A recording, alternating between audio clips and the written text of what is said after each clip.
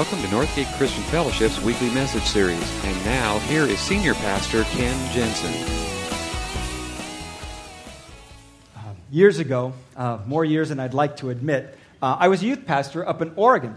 And one of the things we did up there, each summer we'd take a group of guys, probably about 10 to 12. It's not a big, huge group that we would take on this trip. Usually it was like juniors and seniors. And we would go up on the Deschutes River and go whitewater rafting. And it was a really, really cool thing. We just kind of made it kind of an annual deal. And it was always a lot of fun. And when you go, anybody here ever done any whitewater rafting? Okay, yeah, just tell me. Okay, for those of you who haven't, you are missing something. It's a lot of fun. But what happens is every time we would go up there, and it didn't matter, how many times you go. Every time there would always be a guide with you in your raft.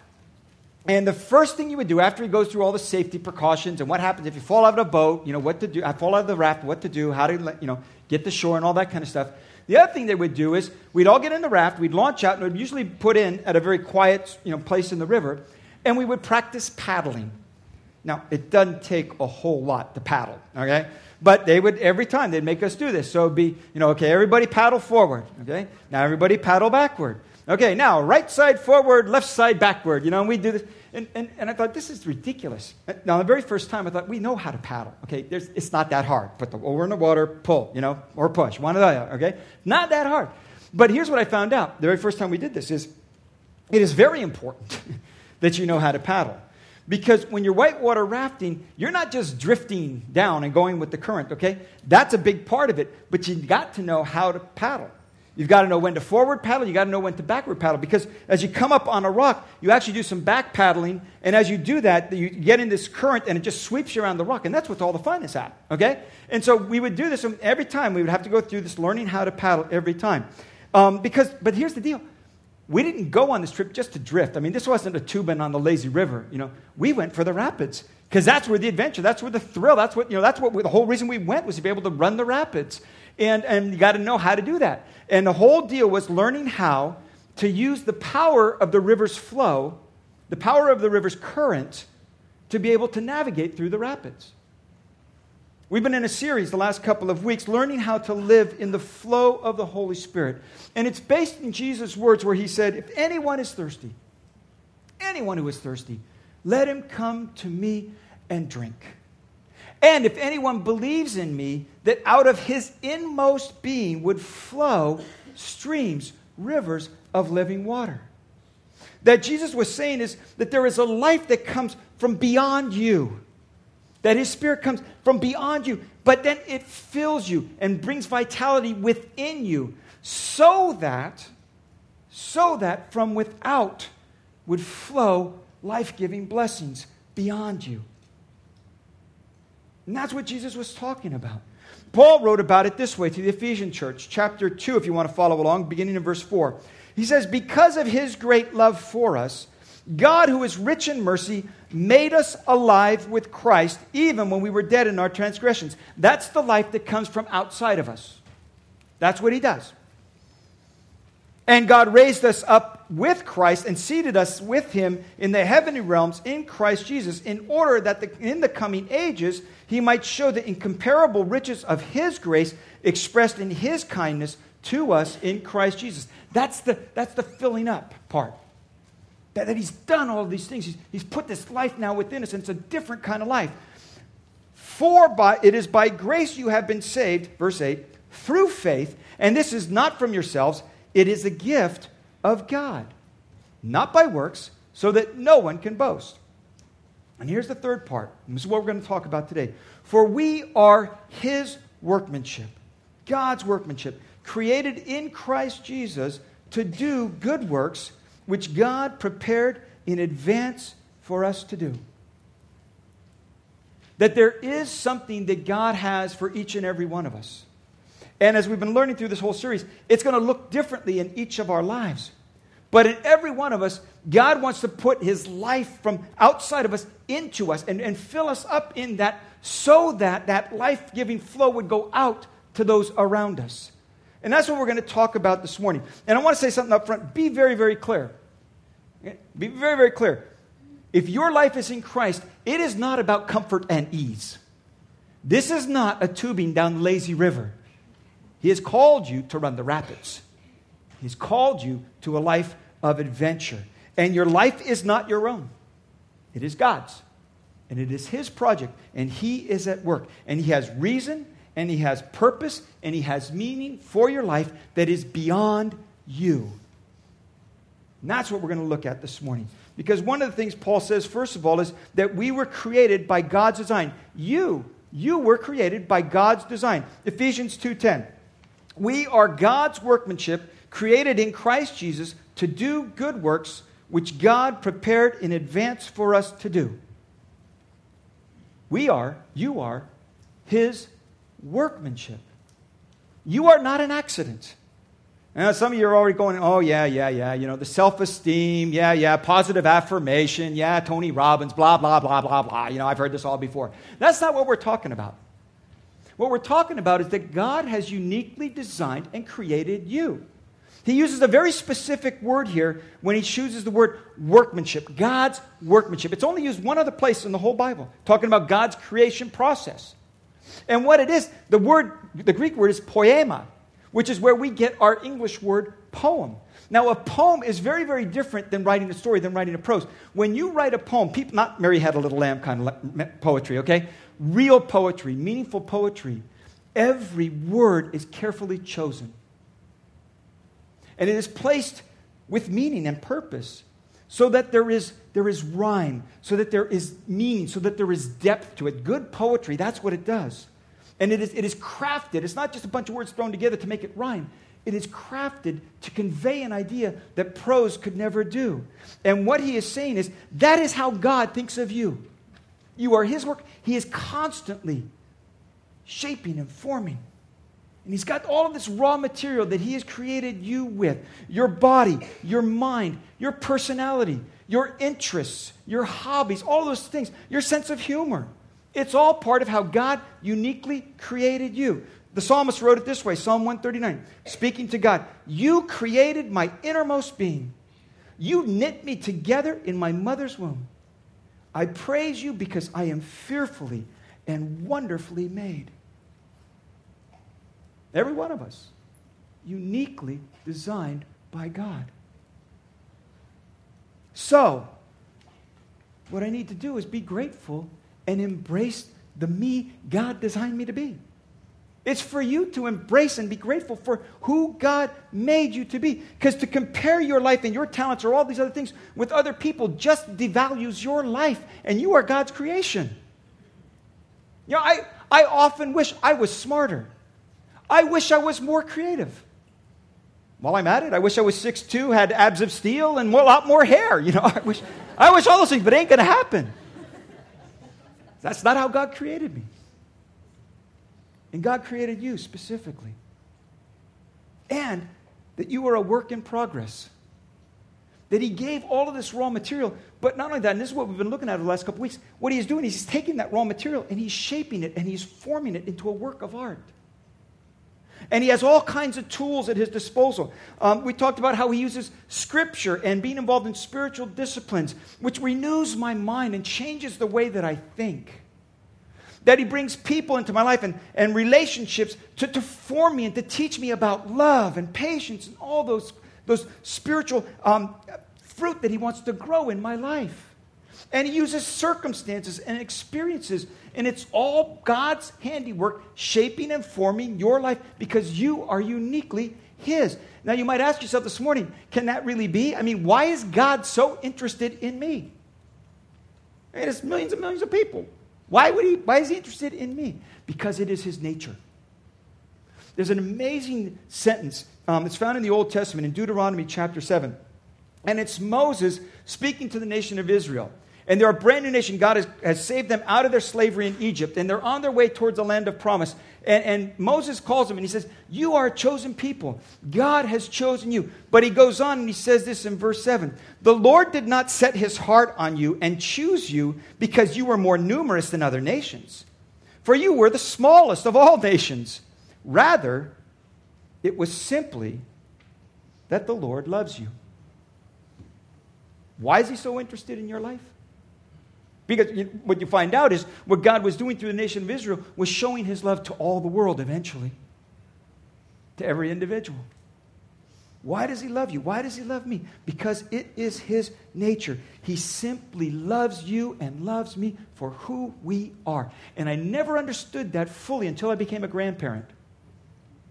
And you all know this. Maybe if you're not a grandparent, okay, you know what your parents have done with your kids, or if you're a kid, you know if mom and dad won't do it for you, you go to grandma, okay? Because she'll make up the difference, okay? She'll take care of you. And I never understood that. And I came to a realization about this just recently. That it's not just about, being a grandparent isn't just about you get to have fun and then when they get the poopy diaper, you pass them off, okay? Because I can change poopy diapers. That's not the thing. The deal is this. You don't feel the responsibility to raise them with all that discipline. You just get to have fun with them. Because see, when you're a parent, you feel all this responsibility. I can't, I got to make sure they say, I got to make sure that no and yes and all that stuff, When you're a grandparent, it don't matter. You just get to enjoy them for who they are. And I think in some way that kind of gave me an insight as to this is how God looks at us. Now, he's a perfect parent, so he also knows how to discipline us, but he just loves us and enjoys us for who we are. You and me, individually, uniquely, you were created by his design for him to love you.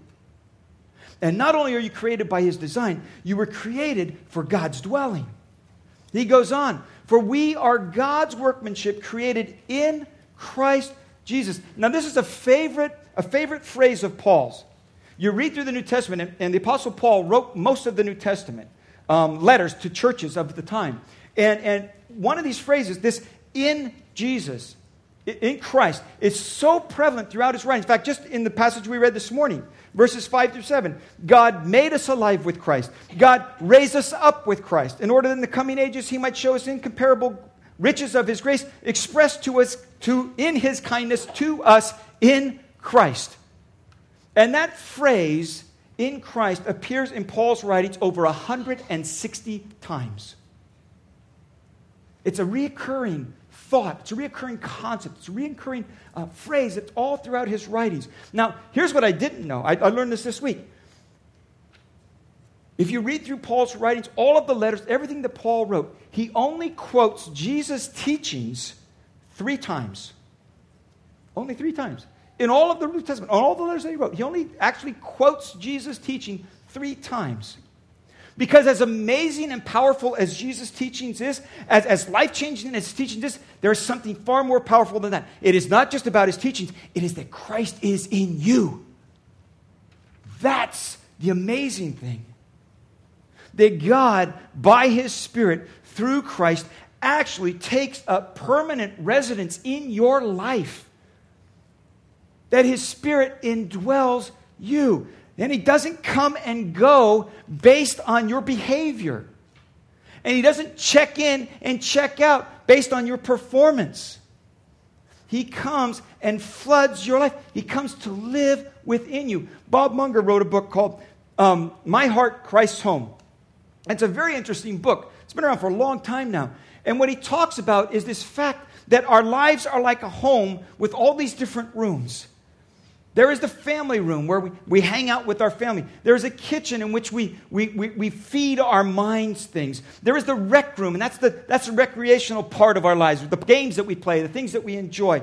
And he says, and what happens when you let Christ into your life, when you begin to open up all those doors, you allow him into every one of those rooms, because we've all got them. We've all got family rooms. We've all got kitchens. We've all got rec rooms. We all have hall closets where you throw everything into so nobody sees it when company comes over. And we all got one of those too. And to let Christ live richly within you means to open up every door and allow him permanent residence in every aspect of your life, even the hall closet. And it's not just about access. It's a welcoming access, but it's also authority. That I open up my life to say, okay, God, you have a way that you want me to live when it comes to my finances. So I open up the vault, and it's yours now. You have a way in which you want me to enjoy life. And so I open up the door to my rec room. You have things that you want to feed my mind and things that I shouldn't be putting into my mind. So I open up to you the kitchen. And there's a deep, dark part of me that I don't let anybody else see. But I open up my hall closet to you too.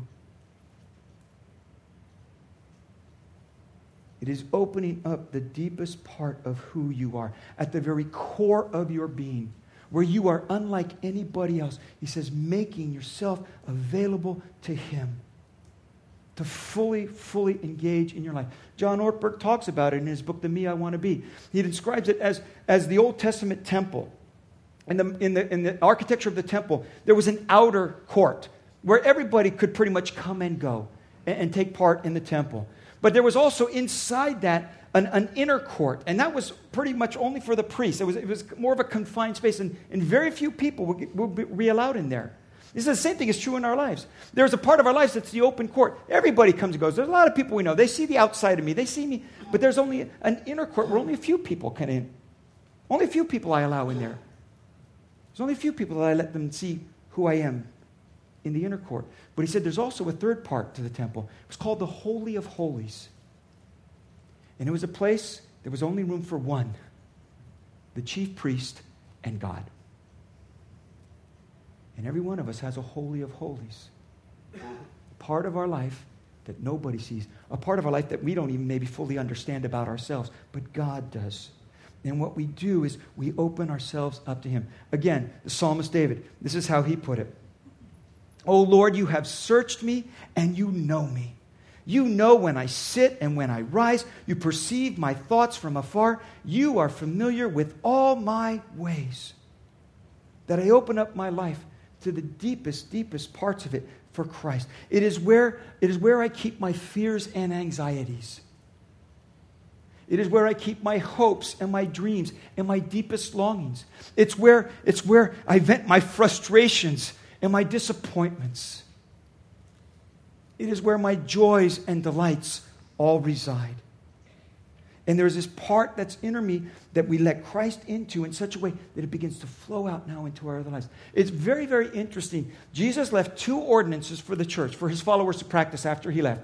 Only 2. One, we're going to celebrate together, called communion. In communion, what we do is we eat a morsel of bread and drink from a cup. And in the same way that physically when we eat and when we drink, the nutrients and everything that is in that becomes a part of who we are, becomes a part of our physical bodies. It's all broken down and absorbed into our bodies. In the same way that it happens, He has said this is a reminder that your life comes from outside of you.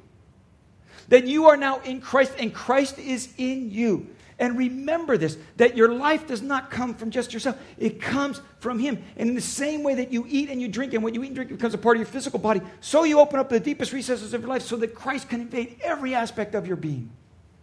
You take in what Christ has done for you. And then the other ordinance, which we're going to celebrate next Sunday, is baptism. And if you haven't been baptized, this is why this is so important. Because in baptism, I publicly proclaim, I act out physically, outwardly, the decision I've already made inside.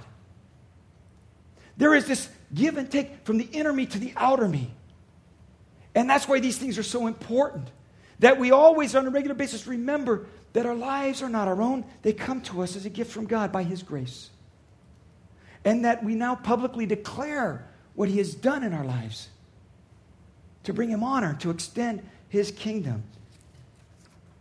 Because you are His workmanship, and because He is in you, and because His Spirit is flowing and filling you, now you have something to do. He goes on. He says, we are His workmanship, God's workmanship, created in Christ Jesus to do good works which God prepared in advance for us to do. And here's the adventure. Here's where it gets exciting. This is what you were made for. You now become an active participant in what God is doing in this world. That's the adventure. That's the Holy Spirit adventure. Those are the rapids you ride. That's where the thrill comes. That's where the rush comes. Because now you're a part of what God is doing in your life, in the world. That He is taking all that raw material, all that He created you with, all of that personality, all those gifts, all those talents, all those abilities, all those expressions of who you are, all of that raw material, He has now taken and He is fashioning it. And what He is doing is He is forming you into someone He can use for His kingdom's sake. Philippians 1:6. He who began a good work in you will carry it on to completion until the day of Christ Jesus. Completion, and understand this, completion is not about you. Completion is about God's kingdom. See, so many Christians think, I just got to pour stuff into my mind. I got to learn more. I got to know more. I got to take more classes. I got to listen to more sermons. I got to order more tapes. I got to read more books. I got to do all these things because it's all about what I get inside of me, and it's me, me, me, me, me. And it's not. Completion is not what you get in you. Completion is what you live out. Bringing it to completion. And we know it's because a little bit later on he says, God is working in you. Chapter 2, verse 13. God is working in you, and he wants your plans and your acts to be in keeping with his good purpose. Or the old King James says, work out what God is working in you. That's completion. It's not about how much you take in. It's about how much you serve out. Completion is not about you. And the good works that he has for you to do is not a list of chores. It's not a honey-do list. You just check off, okay, well, now I did that one. Okay, now I do this one. It's not duties. It's not obligations. What it is, the good works are opportunities. Opportunities for you to touch another life for eternity's sake. Mike Breaux wrote a book called Making Ripples. And he says, it's like when you jump into a pool and you make the splash and the ripples go out. And they just go out, and if you're in a pool, they bounce off the side and they come back in. But as the ripples go out, they touch other people. And if you're not in a pool, the ripples just keep going and going and going. And they just keep touching more and more people. And he said, that's our life in Christ. Making ripples. Touching other people. Now, he also talks about there are two ways to get into the water. Okay? There are some people, they get into the water, they're toe dippers. Okay? They stick a toe in, it's cold. And maybe they'll step in and get up to their ankles, and then maybe up to their knees. And then it starts getting up to the waist. And it's cold. And it takes them a half hour to get in the water. Okay? How many toe dippers do we have here this morning? Yeah, there's a few of you, okay? There is another way to get in the water. The cannonball, absolutely. The cannonball, you just jump in and make as big a splash as you possibly can. And what he says is, you were created to make a splash. Jump in. Don't be a toe dipper. Jump in. Make a splash. Because that's what God created your life to do. To make ripples. To ripple out on people. And to touch them with the kingdom, to make a difference in this world. Your life is not a lazy river tubing. It's an adventure. It is a white water adventure.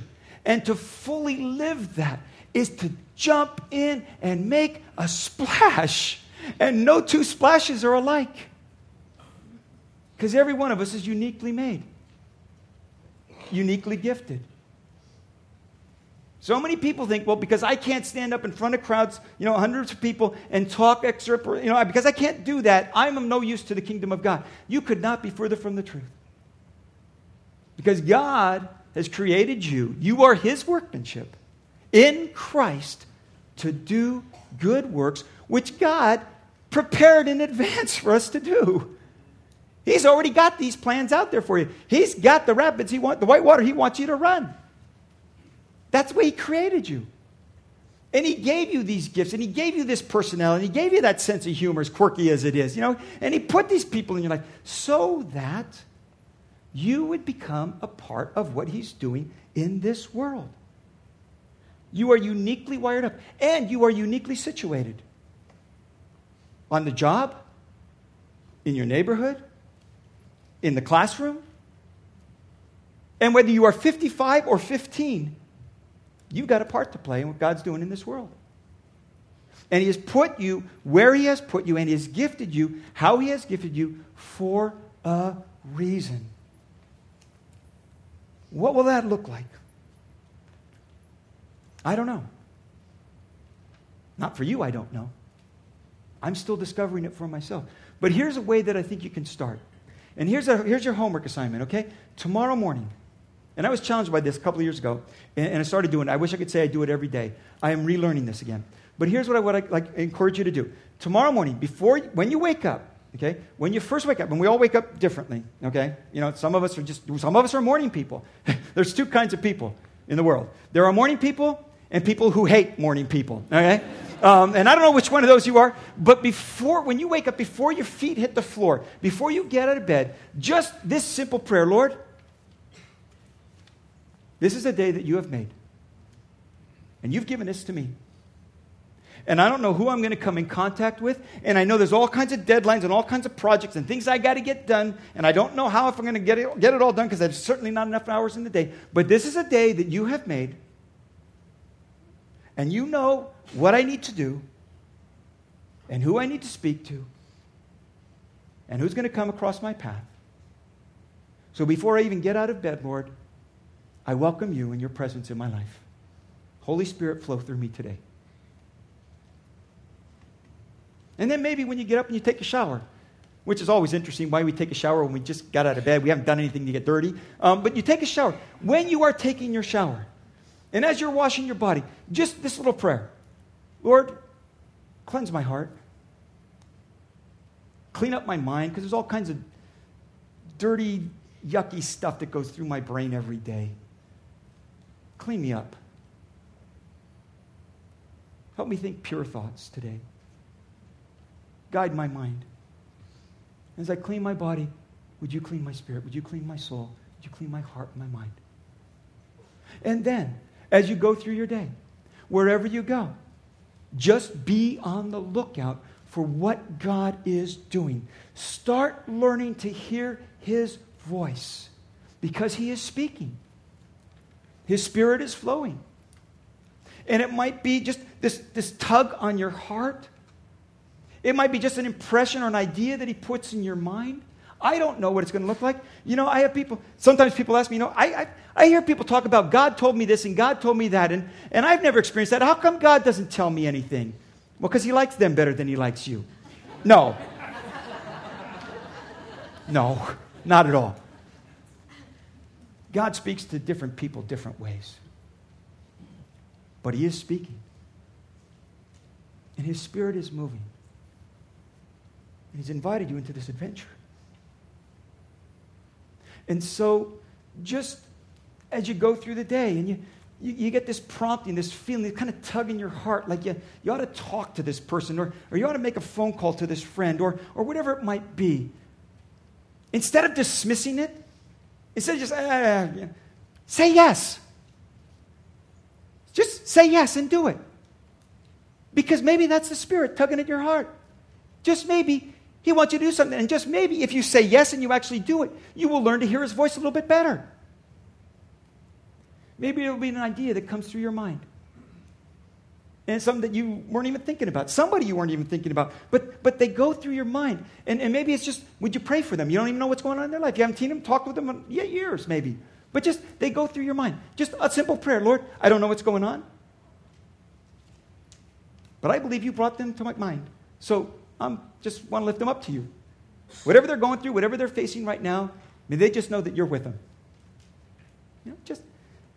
Just learn to say yes and respond to those promptings, because it just may be the Spirit. Now, you might ask the question, how will I know if it's God? How will I know if it's really God? I don't know that one for you either. But I can give you some guidelines. If it's God, it will always be for good. If it's from God, it will bring value and worth to somebody else. If it is God speaking, it will not violate Scripture. If you think God is telling you to do something that you want to do, and you're just using God as an excuse to be able to do it, but it's contrary to Scripture, it ain't God. Because He will not violate His word.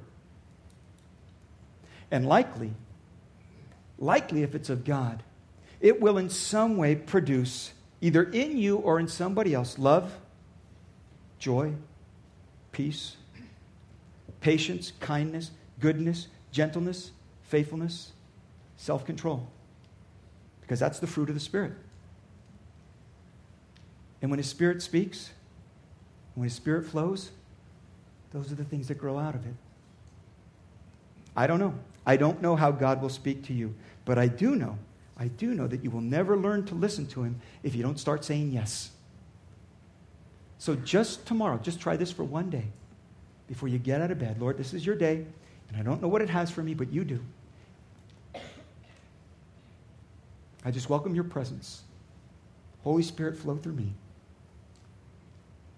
And as I shower, Lord, clean me and wash me and prepare me for this day. And keep my thoughts pure. And then when you go through the day and you encounter people, just ask this little question. God, what are you doing in their life that you need me to add to? What could I do to bring value and worth to them? What's your Spirit speaking? And just start to say yes. Just start to say yes. See, there's an interesting thing. If I pursue my life trying to fill it with meaning and purpose, if the aim of my life is to try and add value to my own life by learning more, taking more in, and doing that, I end up empty.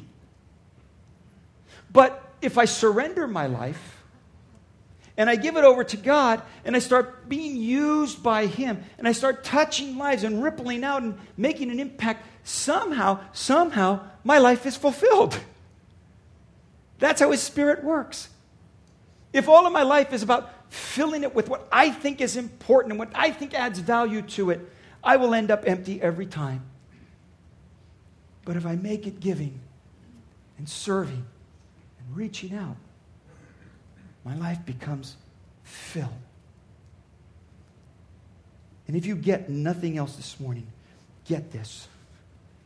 Write it down if you have to. But I want you to understand, your spiritual growth will not progress beyond your willingness to serve. It will not progress beyond your willingness to serve. Doesn't matter how many books, how many sermons, how many whatever, it will not progress beyond your ability and willingness to serve, because it's in the serving that He completes His work. Colossians 3:23. Paul put it this way: whatever you do, that covers a lot of territory. Whatever you do, work at it with all your heart as working for the Lord. Or as Mike Breaux would put it, make a splash. Make a splash. Would you bow your heads with me? Thank you for listening to this week's message. We trust that you'll join us again soon for another uplifting message from Northgate Christian Fellowship, located in Benicia, California.